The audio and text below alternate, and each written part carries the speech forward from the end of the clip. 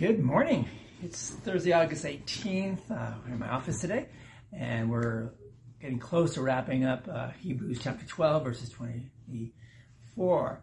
So we have talked the last couple of days about how powerful to know how much God truly loves you, to know for the very first time that it is God himself that allows you and me to stand before him, not as sinners, but as his forgiven and made holy children.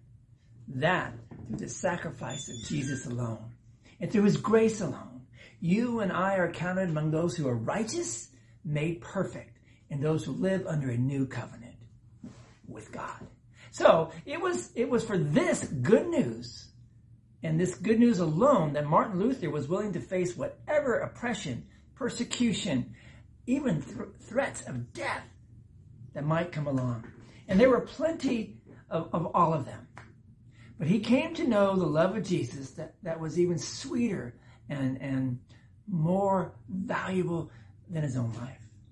And this is what led him to make sure, or such a, if you will, powerful stand on April 18th, 1521. He was called before the emperor and princes and the representatives of the Pope to recant his writings and his teachings that a person is not saved by good works or by anything the Pope says, or anything at all, but simply the blood of Jesus Christ shed on the cross for our sins.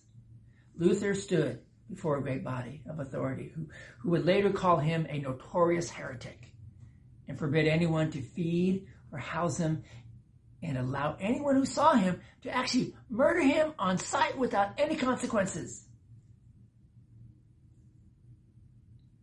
And Luther said these words. He says, unless I am convinced by the testimony of the scriptures or by clear reason, for I do not trust either in the Pope or in the councils alone, since it is well known that they have often erred and contradicted themselves. Luther continued, I am bound by the scriptures. I have quoted, and my conscience is captive to the word of God.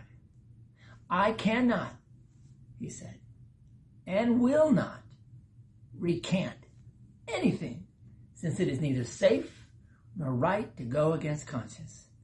May God help me. Amen.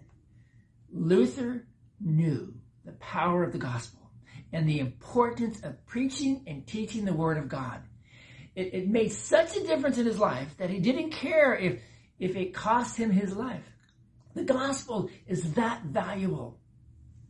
Well, preaching the word never cost Luther his life directly, although it did take a toll on his health.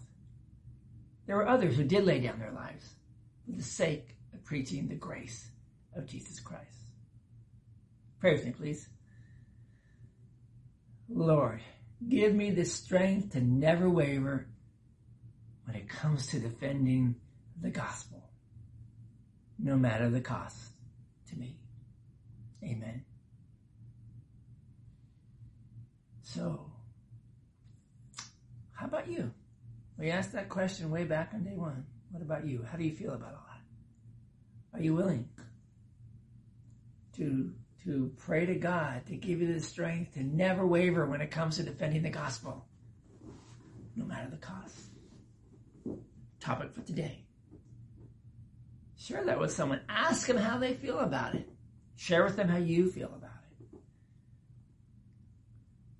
And have a wonderful conversation to it as you talk about the gospel of Jesus Christ. Go in peace. Serve the Lord. Hope to see you all tomorrow. Bye.